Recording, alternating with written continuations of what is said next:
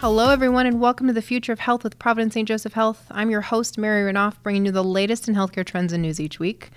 Today, I'm joined by Paula Skomsky, a nurse practitioner with the Providence Intervention Center for Assault and Abuse. She's also the founder of Peoria Home. Today, we're also joined by survivor consultant Shelley, and we're talking about how we can fight sex trafficking and support survivors. Remember, everyone, if you have questions for our experts, please share them with us on social media. We can be found on Twitter at PSJH and on Facebook under Providence St. Joseph Health. Use the hashtag Future of Health and we'll be on the lookout for your questions. That's hashtag Future of Health. Before we start, I want our listeners to know that the information provided during this program is for educational purposes only. You should always consult your healthcare provider if you have any questions regarding a medical condition or treatment. The following topic contains content that may be triggering for some listeners. Anyone affected by sex trafficking, whether it happened to you or someone you care about, can find support on the National Human Trafficking Hotline by calling 1-888-373-7888. Again, that number is 1-888-373-7888. Okay, let's get started by welcoming our guests, Paula and Shelley. Paula, tell me a little bit about your role as a forensic nurse examiner with Providence Intervention Center. So I've been a forensic nurse examiner with Providence since 2004, and what a forensic nurse is someone who provides medical care to victims of sexual and physical violence. So child abuse, child sexual assault, elder abuse, domestic violence, any kind of interpersonal violence, and that's what those are the patients that we see. Well, so Shelley, you, if I'm not mistaken, are a survivor consultant, and what does that mean? That means that when there's questions for programs or if there's something that they want to go over to make sure that it's just given... It's going to meet the needs of the people involved and maybe not be scary? Is that kind of what coming from a survivor perspective, making sure that it's appropriate, in line, suggestions of how to make it better. Oh, that's amazing. It's good. It's good that they have you then. And just, I think we were talking offline, you've actually been doing this since 2014. So since, Paula, you started the program, you recruited Shelley, right? I did. Okay. And you had no say in the matter. You just were told to come over, right? I didn't really know at first, but she just kept calling me back and calling me back and calling me back for littlest things. And next thing I know, she's patting my knee and saying that everything's going to be okay. You guys have a great relationship. I can see that. And you guys can't see it because you can't see like video, but trust me, they are a golden couple over here. They are great people. So in the work at Providence that you mostly see survivors of sex trafficking or sexual assault. Is that correct? Mostly see victims of any kind of interpersonal violence, but included in that are victims of sex trafficking here in Snohomish County. And is Snohomish County seeing the same statistics that nationwide we're seeing around this topic? I believe we're pretty close. We're certainly seeing the same statistics as King County because many of our victims are moving back and forth between Seattle and our area and Tacoma, up and down the I-5 corridor. Are the people that you see, are they typically very transient and moving around a lot? Is that something that you see because of the assault, or that's just in general? Of trafficking victims, they're moved around a lot. Gotcha. Our general assault, that doesn't sound very good. Our sexual assault victims are usually local. Okay. And how many people are you seeing in a given year? So the Intervention Center sees between 1,500 and 1,600 victims every year of all types of interpersonal violence. And tell me, how did the center come to be? The center started back in 1997. Sister Georgette from Providence was instrumental in getting the program started to provide sexual assault victims with more trauma-informed care, more appropriate care than what they were receiving before. She felt that it was very important for victims to be treated humanely and kindly, and a lot of times that wasn't happening in the busy ER environment. Sure. And one of the nice things about your center, right, is that you see people kind of in all forms, right? Like they get to have all of the experience. Not that it's a great experience, but in the center with you. So they're not going to an emergency department and then a police department and then seeing a therapist somewhere else. Everything's kind of all in one. Correct. Our clinic is located in Dawson Place Child Advocacy Center, downtown Everett. And located in that building is the prosecutor's office, the sheriff's department, Compass Health for mental health therapy.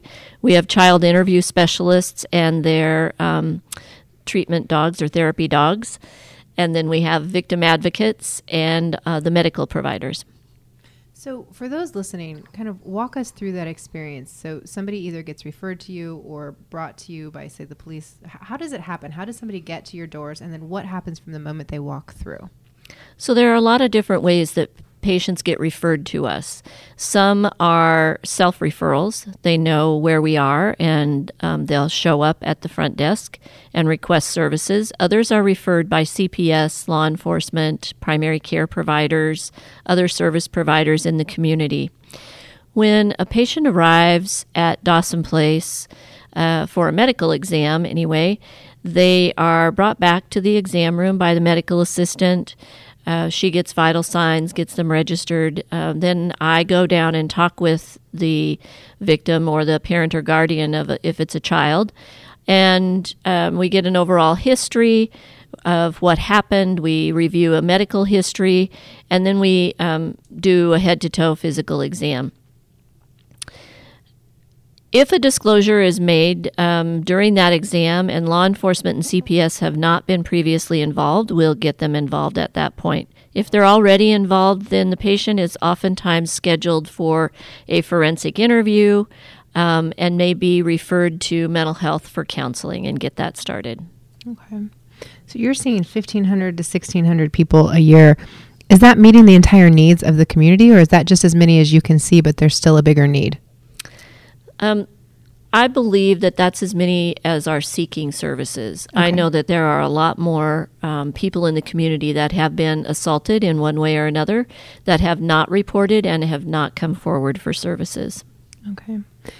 What are the main reasons people don't come forward? It's a difficult thing to talk about. Just being assaulted is such a personal violation, and people don't want to come forward and talk about it. They don't want people to find out. And a lot of times people aren't aware of the health risks involved secondary to that assault. Well, I can speak from personal experience. It took me 16 years before I told my family. And when I did it in a blog post. So I didn't actually tell them ahead of time. And it was very disconcerting for people. But I was what they considered to be a fully functioning person who nobody would have thought that had happened. And it was that. I just didn't want to talk about it at the time because I was embarrassed that it had happened to me. And it did take me over 15 years to be comfortable talking about it. And even now I'm not super comfortable. You might be able to hear it in my voice. But it was fear, and it was fear of being judged, and that was the biggest thing for me. Is that something that you're hearing from people often? Often, yes. Yeah. And even in children, they don't want anybody to know because they don't want people to think there's something wrong with them. Right.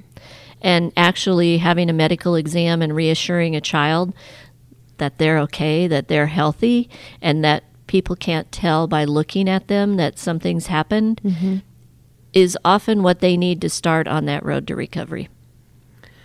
Well, the workers in your center kind of run the whole gamut, right? So tell me about how many types of people are involved. So you've mentioned nurses, you've mentioned social workers. Who all is there? So we also have victim advocates.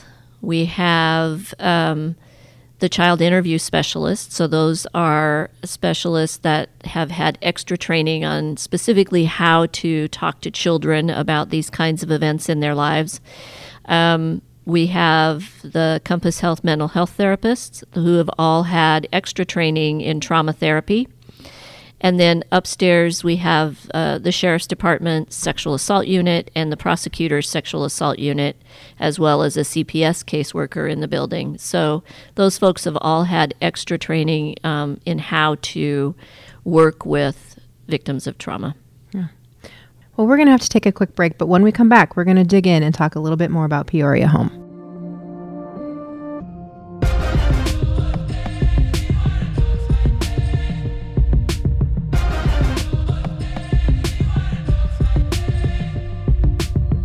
I can't lie, I'm scared to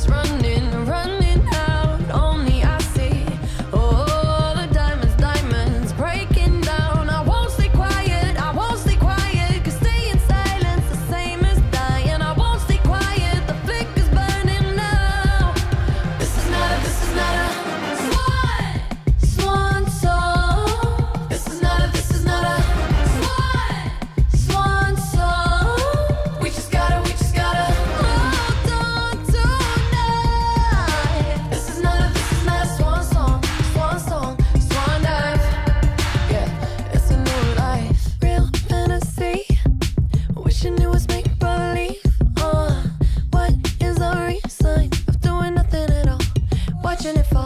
The flicker burning, you know the time is running, running out. Only I see, oh, the diamonds, diamonds breaking down. I won't stay quiet, I won't stay quiet, 'cause staying in silence the same as dying. I won't stay quiet, the flicker's burning down. This is not a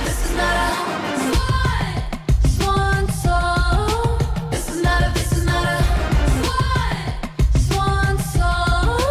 We just gotta hold on tonight. This is not a swan song, swan dive. Yeah, it's a new life.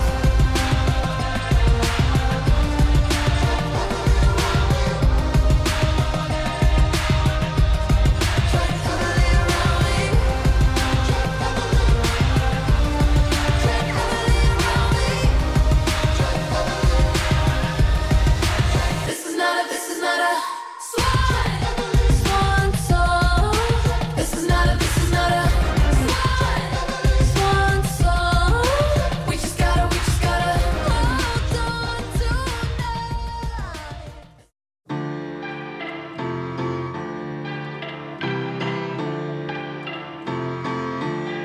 Falling into you, baby. Even electricity can't compare to what I feel when I'm with you. Oh, baby, giving up my ghost for you. Now I'm see-through. You give me a feeling so strong. I know you've been treating yourself wrong. So let me care for you. Ooh, baby, I'ma love you differently. I'll give you electricity, give it to you. And even if I could, I wouldn't turn on you. And I would stop the world for you. You know I wanna let you know I'll never let this feeling go. This love has no ceiling, I cannot deny. Even if I could, I wouldn't turn on you. And I would stop the world for you. And I wanna let you know I'll never let the feeling go. This love has no ceiling, I cannot deny. All I see is you lately.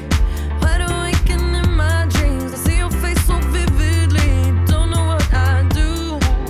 Ooh, baby, if you only saw a friend in me, I'd be bittersweet. You give me a feeling so strong.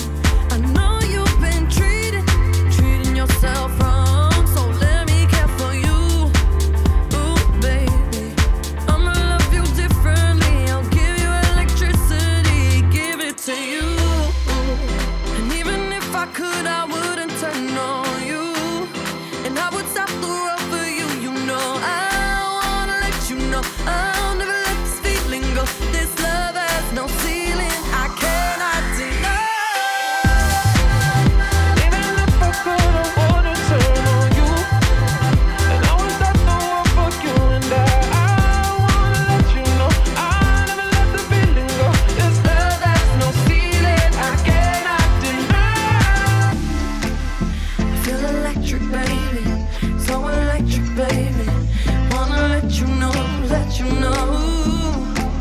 I think I'm ready, baby. Think I'm ready now. Electricity, I'm flying into you. Think electric, baby, so electric, baby. Wanna let you know. I think I'm ready, baby. Think I'm ready now. Electricity, I'm flying into you. Even if I could, I wouldn't turn on you. And I would stop the world for you. You know I wanna let you know.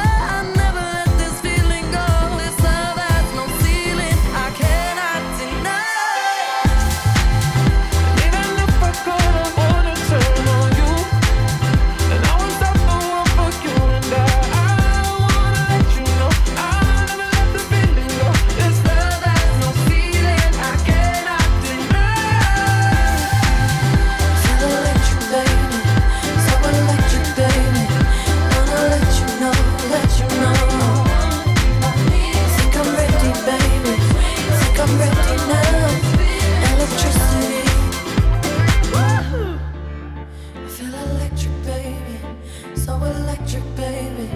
Wanna let you know, let you know. Think I'm ready, baby. Think I'm ready now. Electricity. So electric, baby. So electric, baby. Wanna let you know, let you know. And we're back with Future of Health. I'm your host, Mary Renoff, and I'm here with a gentle reminder that anyone affected by sex trafficking or sexual violence can find support at the National Human Trafficking Hotline by calling 1-888-373-7888. So now let's get back to our conversation. So tell me a little bit, Paula, how did you get into this area and why the focus on sex trafficking? So while I was working at the Intervention Center back in 2004, one of the detectives from Everett came to the Intervention Center and said, "We have a problem here in Snohomish County that we're arresting girls for prostitution who are not old enough to legally consent to having sex," and asked for information about how to reach out to them, how to provide services to them. And that was really before sex trafficking or human trafficking became a known thing or a very talked about thing. It was happening in other parts of the country. We know that, and it was happening here, obviously, but we really didn't know for sure what we were looking at or how to even start. So a task force was formed with 5 of us originally at the table to talk about this issue and try to learn more about what we were really seeing. And that's how my first introduction to domestic minor sex trafficking or commercially sexually exploited children, you'll hear both of those descriptions, not to mention women involved. So from this task force, which eventually grew to about 30 people around the table from multiple different service agencies in the community, we realized that we have services in the community for under the age of 18. We have Cocoon House, which is an excellent teen shelter, and they have a lot of programs. But when a girl turns 18, any services that she's been involved with basically disappear because now she's an adult, and it's considered that she's choosing Oh, that's so sad. this work, and that nobody really chooses this. No. So that's how I got involved in the work. In 2008, or actually 2007, I was looking for Christmas gifts for my girlfriends. And I always try to buy my girlfriends things that support other women's programs because that's important to me. This is why we love you. And I stumbled upon Thistle Farms Bath and Body Products. Thistle Farms is in Nashville, and they are a recovery program for women exploited through prostitution, trafficking, and addiction. And I read their story that Christmas, and I decided I needed to go and learn how they ran their program because I really felt like we needed it here in Snohomish County. So I made my first trip to Nashville in 2008 in the spring and spent the day with the folks at Thistle Farms, and I was changed. You cannot spend a day with women who have survived life on the streets, who are so full of love and hope and joy and not be changed. And I came back and I started harping about we need this here in Snohomish County. So in 2013, we formed a board finally and received our 501c3 status in 2014. And we opened our first resident recovery house in 2017, 18. I get all these years wrong. So 2018, and welcomed our first resident in April of that year. And so we've been open about a year and a half, and it's going fairly well. And this is Peoria Home that Peoria you're speaking Home, of. yes. And why Peoria Home? Where did the name come from?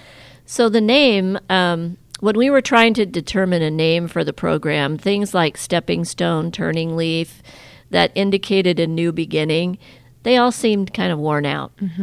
And one of our volunteers suggested Peoria because in 1854, President Abraham Lincoln gave a speech in Peoria, Illinois. Oh, right. That was the turning point in his political career and the beginning of the Emancipation Proclamation to end slavery as we knew it at that time.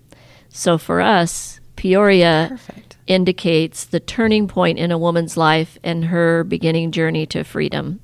You have honestly given me chills. That's amazing. And part of our logo is a lantern, because also during those days when slaves were trying to get free, lanterns would be left on in safe houses. Yes. So when they came out of the Underground Railroad, they knew where they could go because of the lantern in the window. So for us, the lantern is the symbol of a safe home. That's amazing. Symbolization is very important in the sex trafficking, right? Because somebody was telling me recently about, like, if there's a dot on your hand or something like that and there's code words. What are those? Those are tattoos, often branding by pimps to mark their property. And so people like in emergency rooms, police officers, are they trained to look for these things? They're getting trained to look for those things. I'm going to say that training in the medical field is way behind the curveball. We did training here at Providence about a year and a half ago with our medical staff in the emergency department. But a lot of medical providers have not had any training on what to look for, or tattoos and their symbolism and things like that. And is the emergency room the most likely place that you would encounter a sex trafficking victim, or even just a general physician's office? More likely you're going to see them in the emergency rooms, urgent centers, oftentimes labor and delivery or OBGYN. Oh, that makes sense. If people go in for services there. And so those are the three areas that Providence targeted initially for training, is the emergency departments, urgent cares, and OBGYN. And I know that Providence doesn't actually share the information or even really talk much publicly, but I do know that there have been several people that have been pulled out of trafficking due to that education. So it's amazing the work that's being done. Shelley, talk to us a little bit about your role with Peoria Home, what you do and how you came to be involved. Well, I came to be involved in 2014 when I had to visit the sexual assault center myself. I was really unsure when I first came in, but because of the extent of the encounter, I had to go to the assault center and get examined. And once Paula came in and just her calm, loving nature, it was really hard not to open up. I ended up seeing a stuffed animal on the wall that was for the children, and I grabbed it and I just let everything out of all the things I had been going through and all the different assaults, and that something had to change. And she kept finding a way to bring me back, and again and again. These little appointments here and another little appointment there and another one here. And we developed a trust. And I think that's really important, is to be respected with dignity. She didn't give up on you. No, she didn't. She wanted to be a part of your life. Yeah. And now you're helping other people. Yes, kind of like the lantern. We can also be a light that shines others out of that darkness. So. And so do you engage with other victims themselves in Peoria Home, or do you more talk about programmatic things? In the beginning, I've been there since the beginning of the formatting, the fundraisers, the coming up with the program. The program development. I also was on the panel when the women were coming in, mentor the women. And do they find that it's easier to relate to you because you've gone through it and they feel like you understand them? Absolutely. They tell me all the time that, and they want me, that it's a lot easier to talk to because I've been there. And watching what the achievements and the things that I've overcome gives them the inspiration that they can as well. And hope, right? Yeah, absolutely. Hope that you can get through it. Well, it's beautiful. It's beautiful that you're willing to share your story and spend your time to help other people get through it, because I think that's one of the biggest issues we have, is that people just sweep it under the rug and they don't talk about it. And I mean, when I actually shared my story, 30 out of 45 of my closest friends said, "Oh, guess what? Me too." Right? But I never would have known if I hadn't been willing to share the story. And I just feel like if more people would talk about it, we could get further along in fixing the actual issues behind it. Amazing. So what kind of education programs do you guys offer for people who have been victims? So initially when people come in, they go through an orientation, and we sit down with them and talk about what they think their needs are and what their goals are for their recovery. If they need to complete a high school education, we'll get them connected to a GED program or back in school. If they want to go to college, we'll help get them set up for that. We also provide some life skills classes in the home, because when you've been living on the streets for a long, long time, you don't have a lot of the basic skills that you and I take for granted.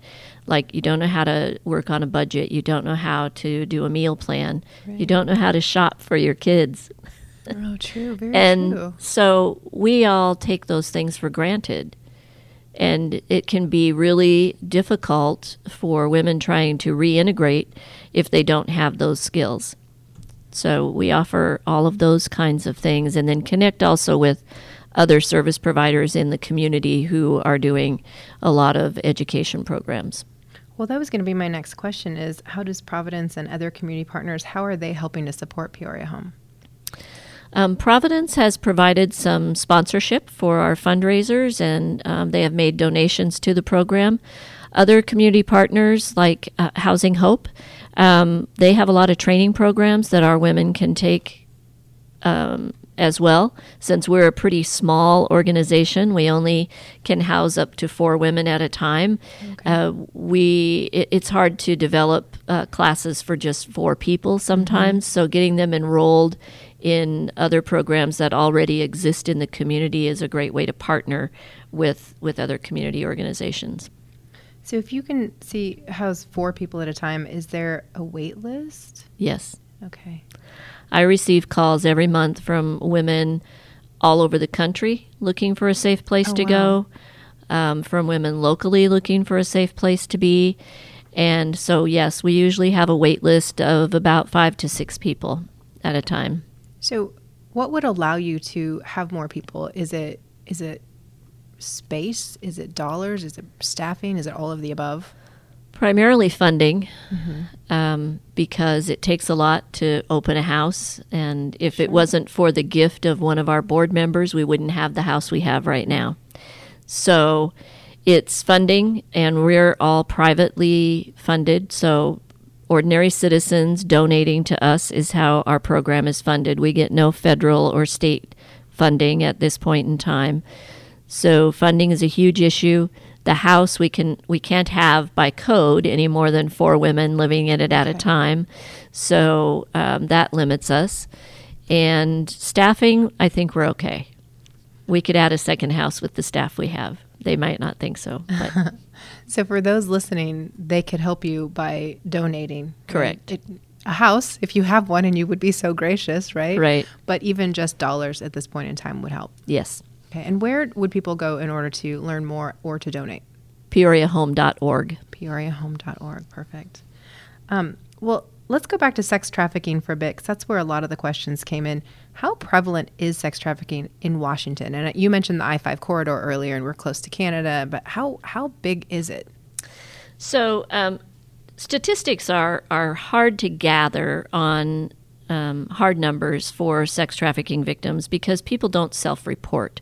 So statistics are collected from identifying patients in the emergency department, people seeking services with other types of service providers.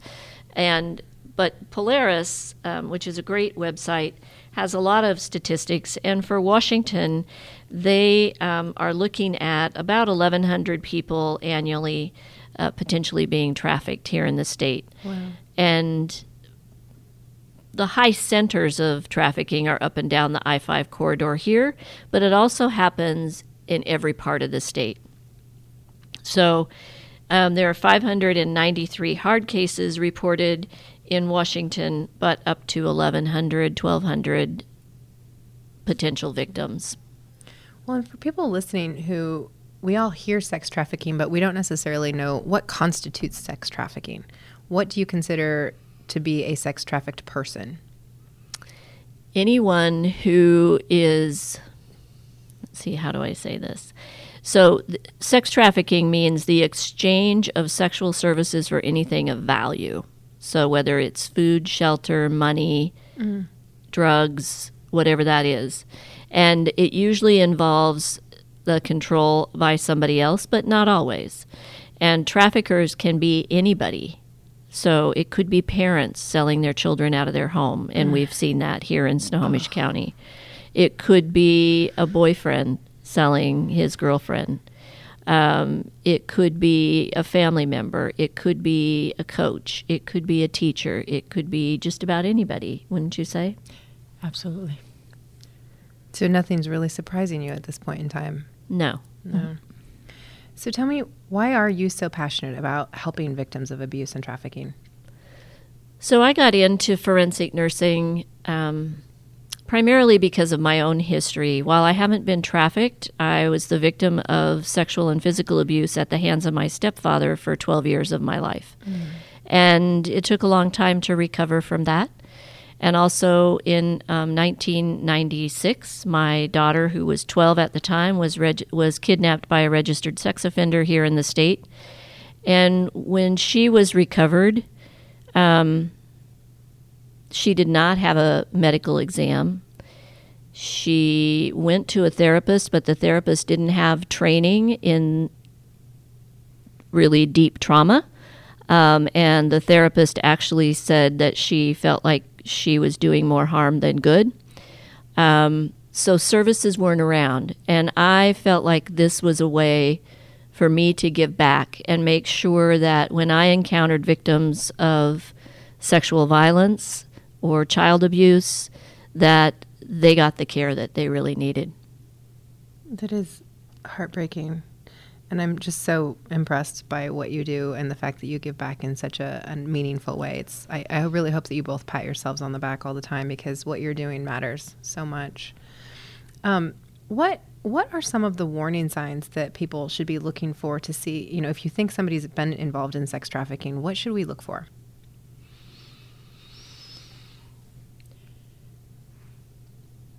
I would say bruises on the body. Someone who is kind of like lost touch of reality, but just going with emotion, sadness in the face, who they're with, if they have marks on their hands or somewhere on the body that's tattooed. The ones I had come across was on the neck. Mm-hmm. Are there behavioral health, mental health issues that typically you see more with sex trafficking victims than anyone else? Because you mentioned kind of a checked out type of just going with the flow. Oh, yeah, lots of times you disassociate to keep going, and lots of times you're also drugged in order to just get up and survive every day. And it becomes a repetitive pattern. You get to know how to survive in that. So you'll keep doing what you have to do to survive. I think when we see this portrayed on TV, it's always kind of in like a one person trafficking a bunch of people, and so they kind of have developed these relationships. But it's often just individual, correct? It's just you're on your own. That can be. I mean, there's a difference between prostitution and sex trafficking, and with all due respect to those who do prostitute or in the sex trade on their own account, that's separate from those who are being manipulated, coerced, or forced into giving these favors, and they don't get nothing in return. You can also be trafficked and still on your own accord, because it's all it's a mental place that you have nowhere else to go. You don't know what else to do. You're cold, you're hungry, you're scared, and often you find that there's people out there that judge you there was a lot of task force. When I came out, we have a lot more services now than we did back then, but I didn't trust anyone. Even the task force and the police officers and the social workers judged me and made me feel so little that I thought I belonged there. And I kept finding myself back into that same circle. It does happen a lot, right, with victims who are quote unquote saved, and then they go back into the lifestyle because it is all they know, and they don't have any other options. Well, when you come out of it, you don't know what is there. This is all you know to survive, and your mind gets trained. It's almost like that what is it called? The Stockholm syndrome, Yes, you know? yes. And it's a safer place because you know how to maneuver in there. You know what to expect. You know if you're going to get beat, if you're going to get, even in that life, it's unpredictable because they have extensive means of manipulation to keep you under control. Mainly fear or a basic need, even if it's the drugs or food. They will withhold all of that from you. So much ugliness in this. Other things that we look for, especially in the emergency room, is we look for patients that are there with somebody who's very controlling, who will not separate from them, who answers all the questions for them. And so we look for that. We look for things that don't make sense. If a teen is telling you that they're living on the streets and they're couch surfing, but they've got Coach bags and their nails are done, somebody's paying for that. They're not Very getting that interesting, on yes. their own. Yeah. And again, tattoos. A tattoo, everybody gets a tattoo. There's a story attached with it. So I always ask patients to tell me about their tattoos. Tell me about that. What does that mean for you? Oh, interesting. Because there's a story. And sometimes that's a way to get people to open up and talk to you, is to just ask questions about. And young girls, I'll say, where do you get your nails done? They look really nice, Unfortunately, I can't have my nails done in my line of work, but, where do you get yours done? So just being aware of things that don't add up. Very, very smart, very smart. Well, we're going to take another quick break, and when we come back, we're going to continue the conversation talking about Peoria Home and the sex trafficking issues in Washington State. Got me feeling like the elephant in every room I'm walking into. Yeah, we started out innocent till I got pulled right into your issue. Yeah, I'm tired of sending hugs and kisses. I'm tired of all your burning bridges. It's like, damn, why you gotta be so cold in the summertime? Summertime, I was really rooting for you. Yeah, I was really rooting for you. Yeah, yeah. It's like, man, why you gotta be so cold in the summertime? Summertime, I was really rooting for you. We were really rooting for you.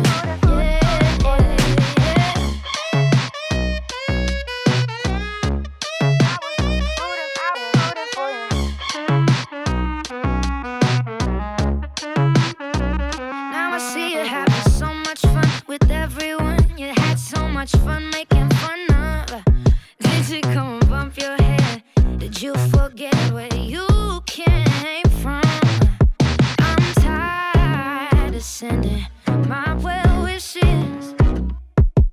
I'm tired of all your burning bridges. It's like, damn, why you gotta be so cold in the summertime?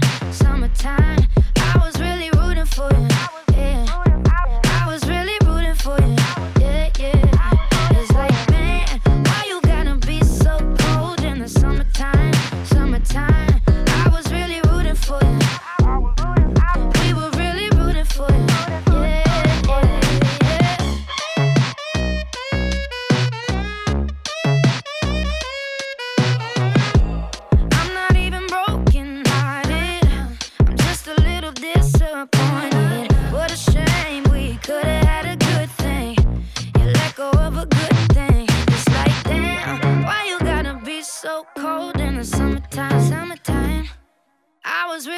For you, yeah, yeah. I was really rooting for you. Oh, I was really rooting for you. Damn, why you gotta be so cold in the summertime? In the summertime, I was really rooting for you. Oh no, we were really rooting for you. We were really rooting for you. It's like, damn, why you gotta be so cold?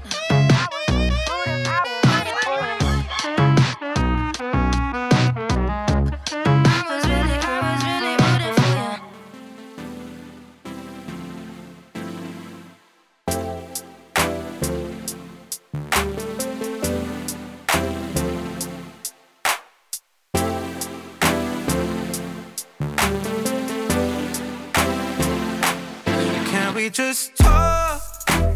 Can we just talk?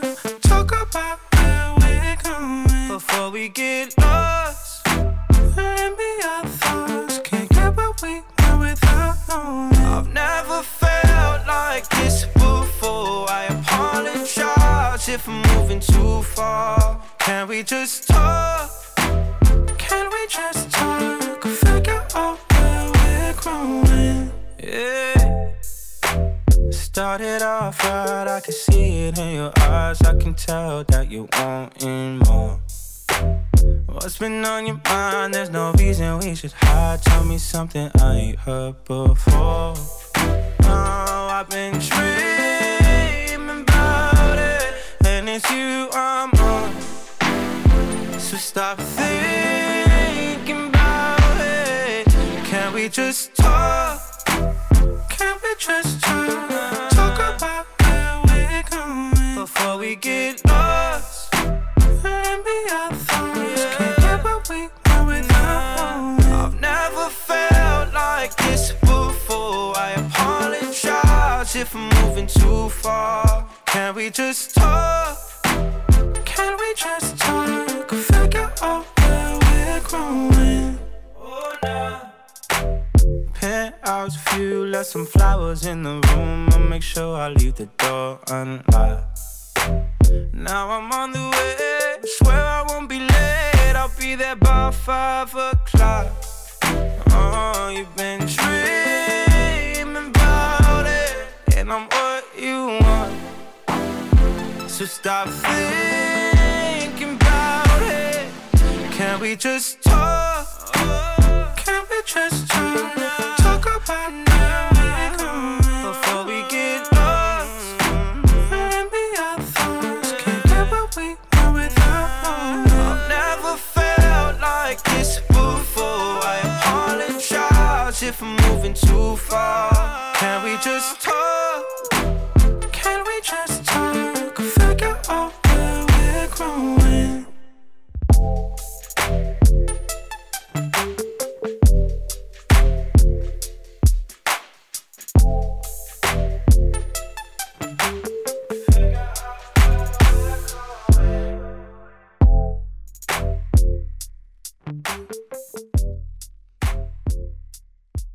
And we're back with Future of Health. I here want to give you a quick reminder that anyone affected by sex trafficking can find support at the National Human Trafficking Hotline by calling 1-888-373-7888. And that isn't just people who find themselves affected, but it's people who think that they may know somebody who's affected. So please reach out if you need to. So we're back with Paula and Shelley, and we're talking about sex trafficking. Tell me a little bit about how Peoria Home helps someone who has recently, quote unquote, gotten out or been rescued. So, Peoria Home is a 2-year residential recovery program. Women come to us when they're ready to. There's a lot of talk on the street and in the community about why don't you rescue people. People have to be ready to make that change, and it's a very difficult and frightening change to make. But when they are ready, we're there to help them and to walk alongside them as they go through their journey. It is. I think it's interesting because it's the same. We hear the same a lot about people who are homeless on the street. The people want to go save them and take them into their home, but they're not ready. They're not ready to live that life. They're not ready to give up, and many of them are there for different reasons. So I think it is important. How does somebody become ready? Like, what is it that clicks for them or makes them say, I'm ready to be out of this life? Desperation. Okay. When the light is almost out and you have had enough of the abuse and just something inside, I'm going to say somewhere, something or someone gives them hope. So a lot of what we do when we encounter victims in the emergency department is we plant seeds, Okay. seeds of hope, because we provide them with a number to call when they're ready. We provide them with the knowledge that there are services available. And unfortunately, there aren't enough services available. We really need here in Snohomish County an emergency shelter for victims of trafficking because we don't have that right now. Really? No, there's no emergency place. So when law enforcement, will call me and say that I'm with a woman, she wants to get out, we have no emergency placement for anybody to go. And that is where my passion jumps in, because when women are ready to jump, there's no safety net. When they are saying, you talk about rescue, where are you going to rescue them to? Right. So it's not even about rescuing, it's about, we don't trust. You don't trust anyone. You don't trust the police out there because of the judgment. You don't trust the people out there because they've used you, manipulated you, abused you in such levels, and just your dignity and your respect of every part of your being, of who you are, is gone. Yeah. So you got to give them trust and some kind of hold that they know. And it's going to be by awareness and these things available, because if they are ready to jump, and it's the most dangerous time is when they're ready to leave. It's for domestic violence, Yes. for in relationships, for sex trafficking, because once you leave and they find you, the consequences could be fatal. How do we fix this? How do we actually get then an emergency location for them? Is it the government's responsibility? Is it private funding? It's private funding. I would not depend on the government for funding for an emergency shelter, because the funding might be there for a year and then it's gone, and then what do you do? So it's from private donors, it's from private foundations that the money comes from. But to come into Peoria, a woman needs to be clean and sober for 30 days. Okay. So when law enforcement calls us and they're with someone, we may be able to help facilitate getting them into a 30-day treatment program. But then if we don't have an opening in the house when she's done with that 30 days, where do they go? Snohomish County had no services for trafficking victims prior to the opening of Peoria Home. And so right now we have 4 beds. Across the country, there's only about 200 beds for women trying to exit the sex trade. Across the whole country? Across the entire country. How is this possible? Because it's not a priority. I'm flabbergasted right now, because we're in this area where you've got Tech Central, you've got billions and billions and billions of dollars, and you don't have a place for people who are trying to get out of a desperate situation. Correct. I think it has a lot to do with the misconceptions of sex trafficking, and that people make it and are in there as a choice, or that they're drug addicts, or that they have mental health issues, or that they're not above coming out or spending that time, that somehow they made it there by choice. Who would choose this life? I'm sorry, I challenged that. Who would choose that life? When I was a little girl, I dreamed of becoming a nurse. I dreamed of a little fence with some kids and a husband. That's what I dreamed of. I didn't know and dream that one day that I would be caught in a system that I couldn't get out of, and just, I mean, the torment and the rape and the beatings, the manipulation and the head games of just being belittled so much. That wasn't my goal, was to come out there. That wasn't my goal as a child. It is something that happened along the way for many different reasons that I am now working on.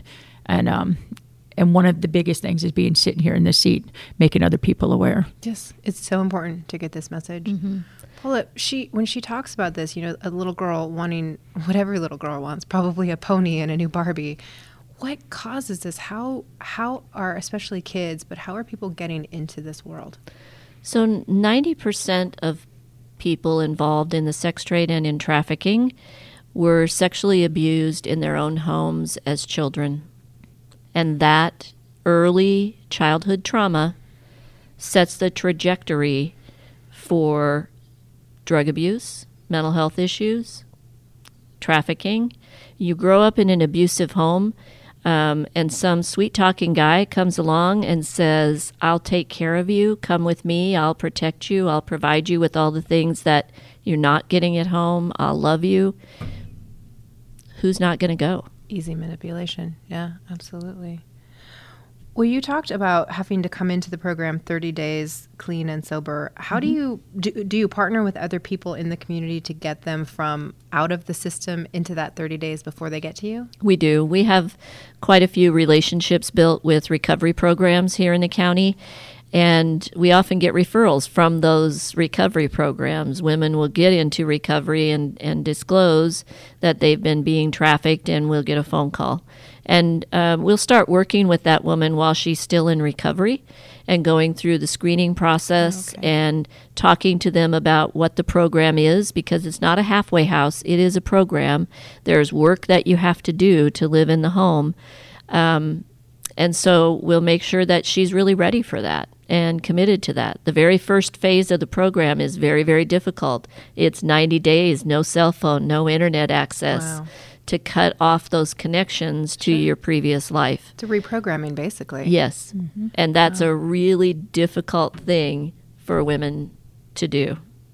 Well, I want to talk through more of kind of what your program is, because I know you talk about phases of it. But before we do that, you talked about, especially in the emergency room, you give them a number to call. You give them. How do you do that? Do you have to separate them from the person who brought them in? Sometimes, and the nice thing about healthcare is, there's always things that we do in healthcare where we need to separate the patient from whoever came in with them. And those are the times where you can talk to them in private, even if it's just for a couple of minutes on the way to the CT scanner or maybe on the way to the bathroom to get a urine specimen. It gives you that very narrow window of opportunity to ask somebody, are you safe? Do you need help? How can we help you right now today? And just providing a little slip of paper that they can tuck away maybe in the bottom of their shoe or someplace where it won't be found. That doesn't say what the number's to, but they know that it's for services or for help. It must be heartbreaking to have to watch them leave and know that you can't help them right then. It's very heartbreaking. And we've had women come into Peoria Home and choose to go back, and that is heartbreaking as well. I bet. Thank you, everybody, for joining us today, and to everyone for listening and sending in your questions. We look forward to a future topic with more experts from Providence St. Joseph Health. Make sure to follow us on social media at PSJH on Twitter and on Instagram, and under Providence St. Joseph Health on Facebook.